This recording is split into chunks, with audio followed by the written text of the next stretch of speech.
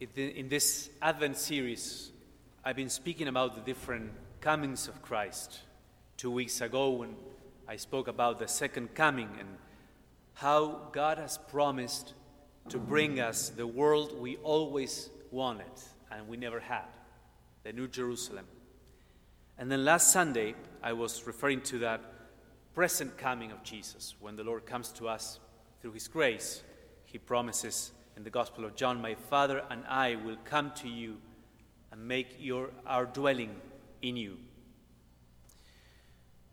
But in these last 2 Sundays, the focus shifts to the first coming of Christ, to the incarnation. Now, I'm not going to talk about the events of the incarnation, because that would be a Christmas homily. But I'm going to talk maybe about how God prepared Israel for that first coming. And the first figure that we hear from as that immediate preparation for Christ's coming is John the Baptist.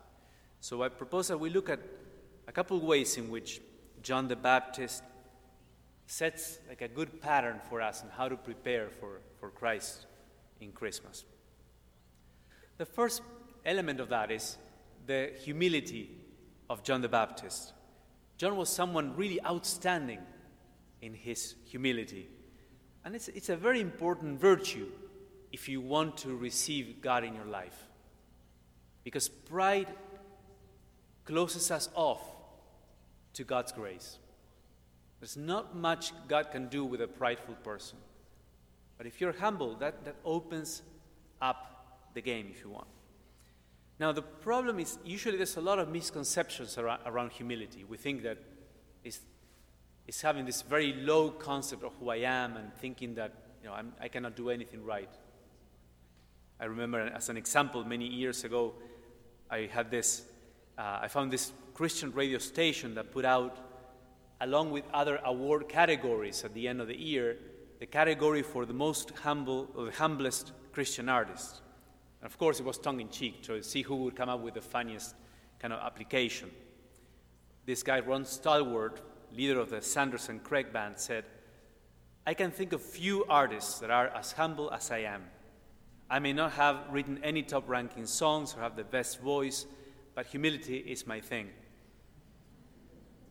And Jenny Brooks said in her video, "Initially, I didn't think I could nominate myself for this award. I'm not even sure I could deserve any award. But then I realized maybe this is the one award I have a chance at." And finally, Mark Hauser said, "I think I'm a good candidate for this award because I never had the chance to lose my humility. Last month, it was the first time someone recognized me in a grocery store. This guy asked me, 'Are you Mark Hauser?' I was thrilled, but it turned out it was because we went to high school together." So in a kind of funny way, this line still reflects this very common idea of humility, that being humble is accepting that everybody else is better than I am and I'm good for nothing. But that's not what humility is about. Humility is about accepting the person God made you. It's accepting yourself, your circumstances, your family, your weaknesses, and your strengths. That's a very important part of humility. And that means that I can fail in humility by overshooting, by pretending to have qualities I don't have, or do things I cannot do. Maybe I pretend I'm the best for this kind of task, or that I'm the most knowledgeable person in this area when I'm not, or that I'm the funniest person in the room when I'm not. Well, that I spend a lot of energy trying to convince myself and other people that I have these qualities. And it's useless. It doesn't work. But that does not allow me to see the qualities I do have, the things I am good at. So I can fail in humility by overshooting, but can also fail by undershooting, by not recognizing those qualities that are given to me, and maybe the opportunities that those qualities allow me to, things that they allow me to accomplish. I don't use them because it feels too much, maybe, too ambitious, or too challenging. So I end up doing what Father Ivan was describing a few weeks ago. I end up giving into fear and burying my talent. And that would not be humble, because I'm not accepting the call that God has for me. I'm not accepting who I am. In many cases, humility requires us to be bold, to be courageous, to go for ambitious goals. It's counterintuitive, isn't it? John the Baptist was a great example in this strand of humility. He was aware that God had called him to be a voice crying out in the desert. He was not Elijah or the prophet, but he was to be this voice preparing the way for the Messiah. And he caused a stir. He was truly great because even authorities in Jerusalem had to come all the way to investigate what was going on. So he didn't overshoot. He did not pretend he was Christ. But he didn't undershoot either. He could have said, since I'm not the Messiah, I'm staying home. Well, that's not what he did. So humble means fighting both. Being humble means fighting both extremes. The second way in which John the Baptist prepares the Lord's coming is also related to humility, and it's discovering the greatness that is hidden in his mission and being faithful to it. Again, he was not supposed to be Elijah or the prophet or the Christ, but there was greatness in what he was called to do. If you think of it, greatness is about simple things that are extended to many and you make them sustainable over time. Simple things. For example, you have a student being taught by an excellent teacher. You extend that to many people and make it sustainable. You have a university. Lead someone to acknowledge, I'm a sinner. I need God's grace. You extend it to many people over time and you reform an entire nation. That's what John was doing. So, great things are simple things made available to many and made sustainable. And John's got to see that. He saw that he had to be faithful to that simple mission that God entrusted to him. And there was greatness in it. I was reminded when I was thinking of this, of a story by the Spanish novelist Miguel de Unamuno. He wrote this short story about a teacher, a rural teacher in Spain, Don Casiano, who was a teacher in Carrasqueda, this tiny little town.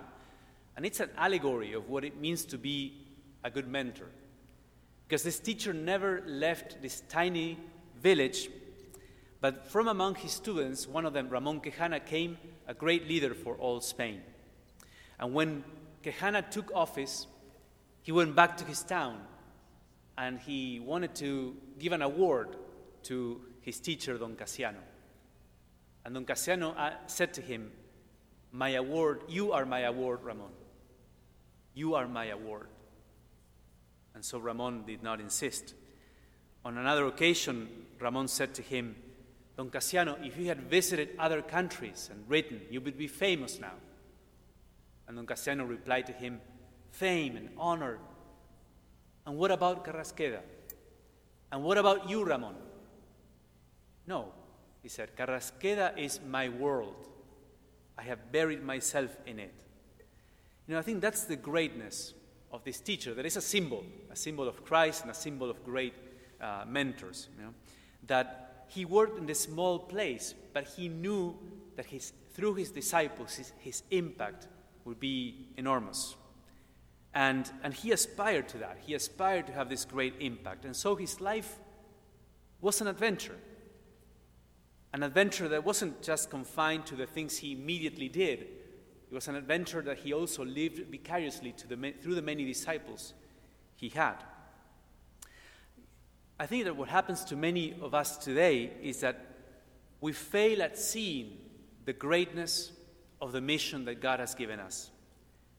And so our lives are no longer an adventure. And what happens when your life is no longer an adventure is that you need entertainment, a lot of entertainment, because the excitement has been taken out from our lives. And so we need to find something exciting to do because our lives are not exciting anymore. So I think the Lord is calling you to rediscover the adventure for which He created you. There is this path in your life, in your mission in this life, that is exciting and is an adventure. Go for it. Don't miss it. Don't be afraid of it. It is exciting. You don't need to look for some counterfeit entertainment to make your life fun. Your life can be fun and exciting. So in preparation for the Lord's coming this Christmas, think of where you stand in regards to humility. Are you accepting the one God made you to be?